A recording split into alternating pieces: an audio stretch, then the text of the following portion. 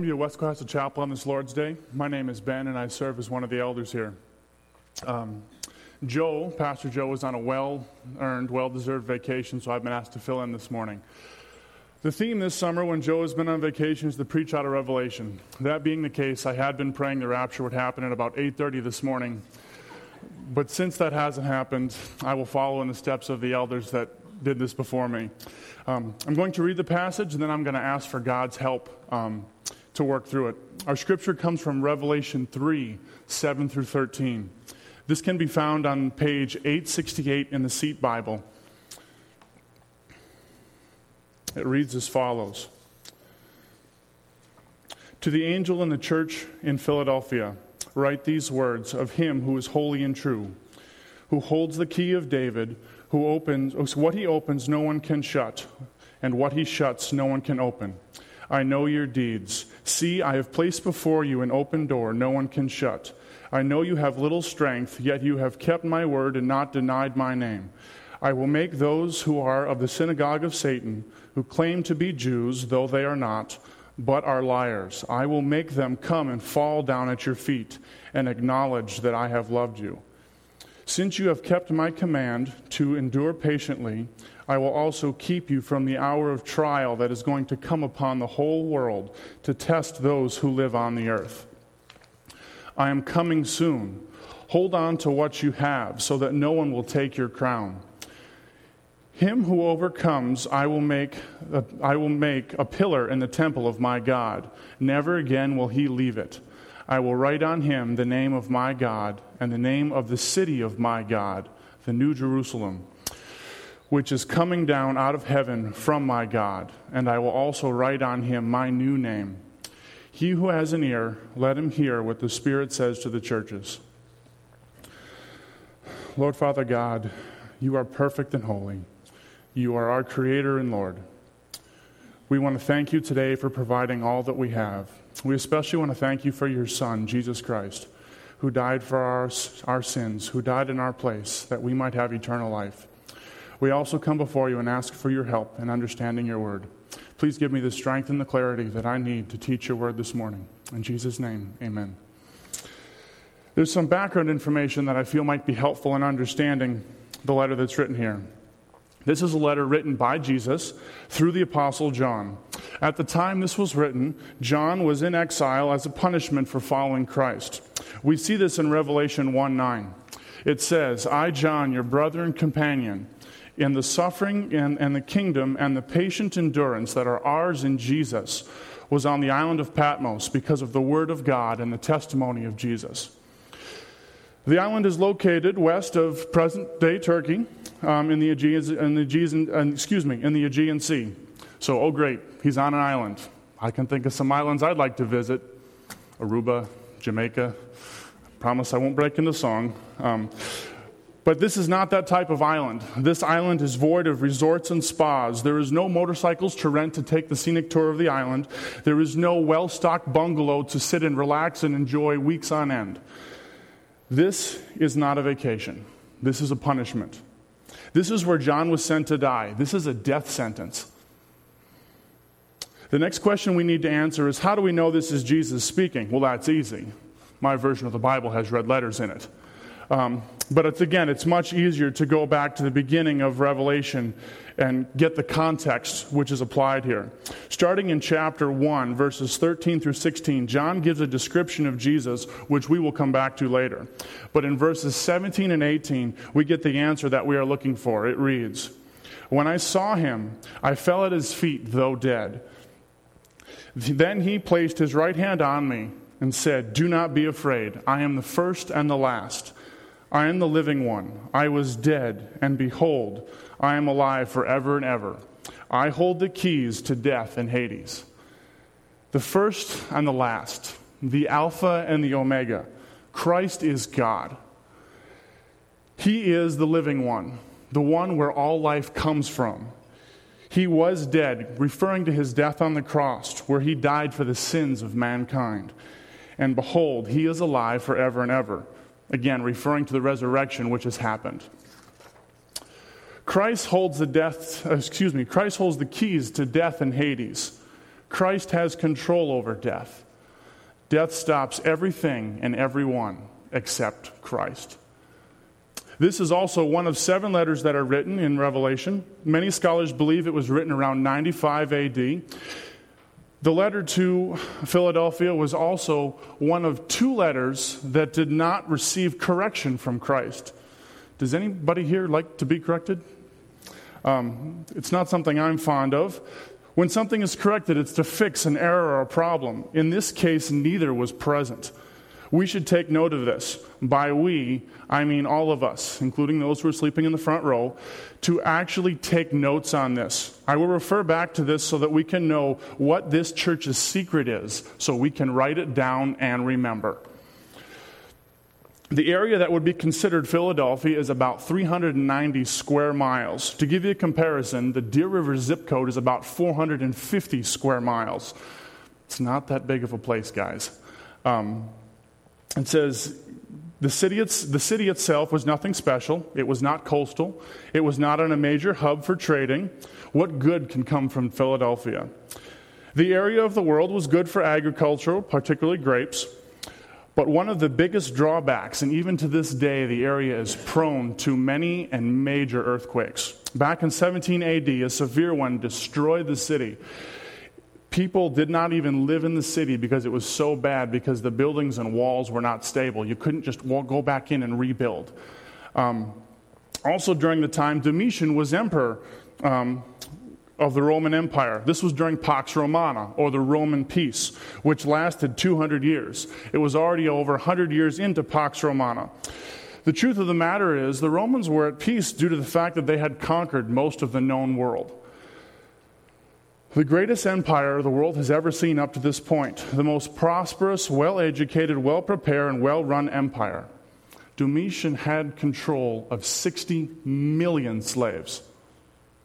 Just try and wrap your mind around that number for a second. When one has an empire that vast, they are in control. Your allegiance was to the emperor of who you lived under. Who is Jesus? Jesus is the Christ. He's God's Son, who was born and died and rose again to conquer death. John gives us a description of what Jesus looked like in his resurrected body. In the first chapter, again, in Revelation 1, verses 13 through 16, and it reads, "And among the lampstands was someone like the Son of Man, dressed in a robe reaching down to his feet, and with a golden sash around his chest. His head and hair were white like wool, white as snow. His eyes were like blazing fire. His feet were like bronze, glowing in a furnace, and his voice was like the sound of rushing waters. In his right hand he held 7 stars, and out of his mouth came a double-edged sword. His face was like the sun, shining in all of its brilliance." That is a pretty awesome description of who is talking here. That is a pretty awesome description of Christ. To give us a better understanding, the sash signifies Christ's leadership and authority. Everybody is subject to Christ's authority. Scripture says every knee will bow and every tongue will confess that Jesus is Lord. The white described in his head and hair are symbols of his purity, sinless, righteous, perfect, and holy. The blazing fire in his eyes are a symbol that he's all-knowing. His gaze can pierce all and see all things that are hidden. The bronze feet show strength. Bronze was the toughest known metal at the time, the metal the Romans used to actually conquer and retain the current empire they had. Rushing water to describe Christ's voice. Have any of you ever stood next to Niagara Falls? If you haven't, I would like you to try and imagine this. Imagine you're standing on the edge, the falls is right there. You close your eyes and you're just filled with sheer awe and wonder just by hearing the power of the water. Wow. Now imagine in this same, setting, you're trying to talk to the person next to you. The only way this can be accomplished is by leaning over and literally yelling into their ear. And even then, sometimes what is said is misunderstood. When Christ speaks, he is the only voice that is heard. His voice drowns out all others. His voice makes all others pale in comparison. Out of Christ's mouth comes a double-edged sword. The Roman short sword was possibly the best weapon ever used in hand-to-hand combat at the time. Many swords were longer and only had one sharp edge. Most metals were inferior to the bronze that the Romans used. Because their metal was harder and their sword was smaller, it could hold an edge on both sides and it could move faster, which gave the Roman army a huge advantage. Every movement with a sword was not wasted because both sides were used. Christ's words are not wasted. They have the power to command and defend, to judge and forgive. They have no equal. Christ's face shining like the sun. Have you ever been trying to rest in a dark place and someone flicks a light on? Besides being blinded, it gets your attention. Now shift gears. Pretend you're trying to look into the sun. The light that it gives off cannot be looked at directly by our own human eyes. If we ever try to do that and we look away, we still can't see anything, and we still feel like we're staring into the sun.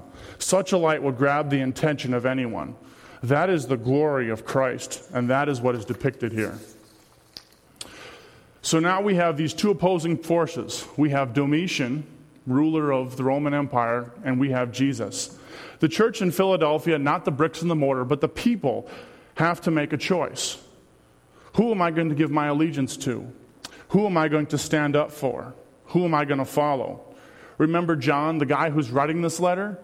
He was in exile under the same emperor for picking Jesus. Back in chapter 3 and verse 7, Christ is describing himself as he adds holy and true to his accolades we have just previously described. He also states he is the one who holds the key of David, the one who is in control of what is opened and what is shut. The key of David is referring to what we would call a master key. In this era, whoever was in charge of a household or a king in charge of a palace would have access to every room, thus also limiting the access of everybody else. David was used because David was the greatest earthly king that Israel ever had. Again, Christ holds the access. He holds the key of David. Christ holds the access to everything and everywhere, including death and Hades, as we read earlier in the first chapter. Jesus is the one who can open doors and shut doors. How often do we try and go through a door that Christ has shut, or not go through a door that Christ has opened? What does Christ know? What does he want? In this passage, there are 11 I statements. They go as follows. I know, I have, I know, I will, I have, I will, I am, I will, I will, I will. It sounds like Christ is really involved in the church in Philadelphia. Let's take a closer look so we can gain a better understanding of what is being said here.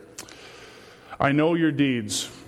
The word used here for knowing is seeing. Christ has his eye on the church. The world would have you believe that Christ's omniscience, his all-seeing, his all-knowing, is a bad thing, such as Big Brother is watching you. It could not be further from the truth. It's a very comforting thought to know that Jesus knows your joys and your sorrows, your successes and your failures. He knows you better than you do. He knows what your best interest is.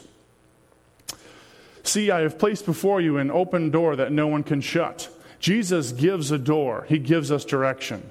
The way we should go, the way cannot be altered. There's no guesswork. There's no hoping that we're doing what is right. When Christ reveals a direction in our lives, that is the way we should go.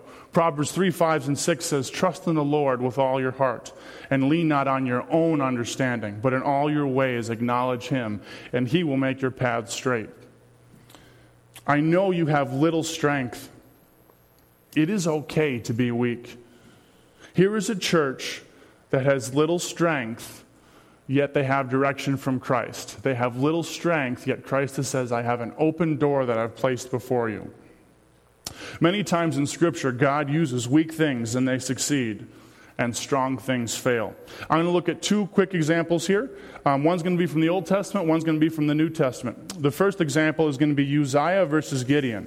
Uzziah. In 2 Chronicles 26, 15 through 16a reads, "In Jerusalem he made machines designed by skillful men to be used on towers and on corner defenses, to shoot arrows and hurl large stones. His fame spread far and wide. He was greatly helped," that's by God, "until he became powerful.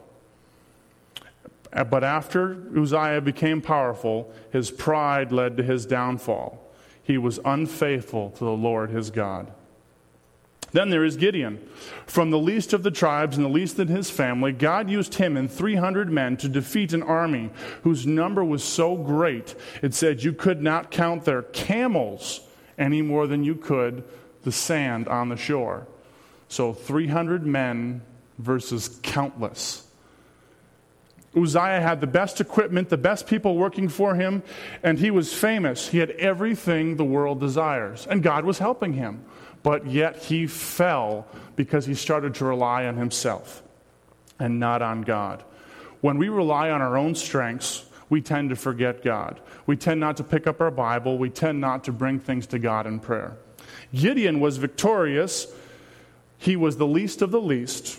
He led a group of unskilled men whose only talents listed were breaking some clay pots, holding small fire sticks, blowing a trumpet, and shouting. Yet because he relied on God, the battle was won and Israel was set free. Little strength wins. The second example is in Mark's Gospel, where the woman gave 2 small coins as an offering, and this is put in contrast to the wealthy who gave lots of money. The wealthy gave out of their wealth, trusting in their wealth. She gave out of her poverty. This is what Jesus draws attention to. So she is now praised for all time. She was able to give her 2 cents, and it really mattered. Why did it matter? It doesn't have to do with the actual buying power of her coins. It has to do with where her trust was placed. Just in these 2 examples, you can look at what little strength can do. The church in Philadelphia had little strength, but here it comes, the part that I recommended we take notes. We are going to reveal the big secret the church in Philadelphia has. "I know you have little strength, yet you have kept my word and not denied my name." They kept God's word and they did not deny him. They picked Christ over Domitian. But it goes deeper than that. This is not just a public thing that when I'm out and all public eyes are on me that I'm choosing Christ. There's much more to it. Some people say, "Well, I've never denied Christ." Well, maybe so. But in Matthew 25, Jesus tells us of another parable, the parable of the sheep and the goats. These people are separated into 2 groups. The sheep can't seem to remember when they helped Christ, when they fed him, when they clothed him, when they visited him when he was sick. And the goats can't remember seeing Jesus in need of these things. But yet Christ says, "I tell you the truth. Whatever you did for one of the least of these brothers of mine, you did for me." So here's the church in Philadelphia. They are accepting others. They are doing what Christ wants them to do. By ignoring others, we are denying Christ. When we accept others, when we help others, we begin to understand the community that is the body of Christ. We will not deny him, and putting him first will start to come naturally. In verse 9, it says, "I will make those who are of the synagogue of Satan, who claim to be Jews, though they are not, but are liars. I will make them come and fall down at your feet and acknowledge that I have loved you." First off, what is this synagogue of Satan? Is this some new religion I have to be on the lookout for? No, it's just basically saying wolves in sheep's clothing. Christ is going to make these liars fall at the feet of those who follow him. These wolves are forced to acknowledge that those who are living according to God's word are in God's favor. Have you ever wanted to be around and have to see someone admit that they're wrong? Well, don't think that way. Leave it up to God. He just said he'd take care of it. In verse 10, "Since you have kept my command to endure patiently, I will also keep you from an hour of trial that is going to come upon the whole world to test those who live on the earth." As a result of doing what God said in their little strength, the church has endured patiently, the same as the Apostle John back in the first chapter of verse 9. The church was going to be spared from some sort of massive trial. From the research that I've done on this verse, many biblical scholars believe that this verse is era-specific. While we do not know what the actual trial is, we can take a guess. Again, Rome is in Pax Romana and has dominion over most of the known world. Trajan became emperor in 98 AD, so just a few years after this letter was penned. By 108 AD, under Trajan, thousands of Christians were being slaughtered daily, according to Fox's Book of Martyrs. Was the church of Philadelphia spared this? We don't know. What we do know is they have already been proven with their little strength, enduring patiently, keeping God's word and not denying his name. Because of this, they did not need to be tested. Here's some food for thought. An area smaller than the zip code of Deer River is going to be spared a test that is going to have an impact on the whole world. That's pretty amazing to think about. God was going to preserve one little small area because they kept his word and they did not deny him. In verse 11, it says, "I am coming soon. Hold on to what you have, so that no one will take your crown." Christ wants them to keep on keeping on. No one knows when Christ will return. In Luke 12, Christ gives us the parable of watchfulness that we are to be ready for when Christ comes back. The crown that Jesus is referring to in verse 11 is talking about rewards, not salvation. While I don't fully understand how eternal rewards work, I know they exist. In 1 Corinthians 9:24-27, Paul talks about running the race. He's talking about putting forth his best effort. He's not calling his own salvation into question. He wants to do the best job for God. He wants to run the best race for God so that he will not miss out on eternal rewards. Revelation 22:12, Jesus says, "Behold, I am coming soon. My rewards are with me, and I will give to everyone according to what he has done." This statement of Christ is made after the final judgment. Again, while I don't fully understand eternal rewards, I know they exist. In verse 12a, "Him who overcomes I will make a pillar in the temple of my God. Never again will he leave it." Again, keep on keeping on. For those who do this, Jesus is going to make them a vital part of the temple of God. Pillars are rooted in the foundation of the building so they can support the structure that is above. Pillars are also very visible and serve an ongoing role. Imagine if God said, "I'm going to make you the wall studs." I'm glad he didn't. Pillars are beautiful. They are not just functional, but they also serve aesthetic purposes. To the overcomer, is not only going to be a vital part of the temple, but they're never going to have to leave it. Can you think of a better place to be than in the temple of God and in the presence of God? I can't. In verse 12b, it says, "I will write the name of my God and the name of the city of my God, the New Jerusalem, which is coming down out of heaven from my God, and I will also write on him my new name." Christ is simply stating the overcomer belongs to him. He is branded. The first thing I actually thought of when I started to understand this was my mother baking cookies, and she puts them on a plate and brings them out, and there was a mad dash to claim as many as quickly as you can. Even if that means grabbing a cookie, licking it, setting to the side, and repeating until all the cookies are gone. Christ is putting God's name on us, the name of the new city we get to live in, and his new name. All of that is being attached to us. That's like licking the cookie, taking a bite out of the cookie, and putting the cookie in the container with your name on it. There is no question who this belongs to. This overcomer belongs to God. This overcomer belongs to Christ. There is great comfort in knowing you belong to Christ. Finally, in verse 13, it says, "He who has an ear, let him hear what the Spirit says to the churches." Simply put, this is for everyone to pay attention. Why does this matter to me?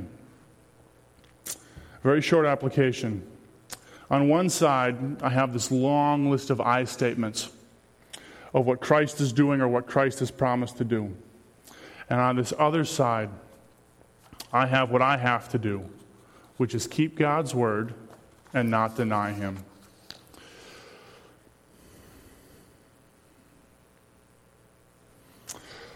This is what the church in Philadelphia did.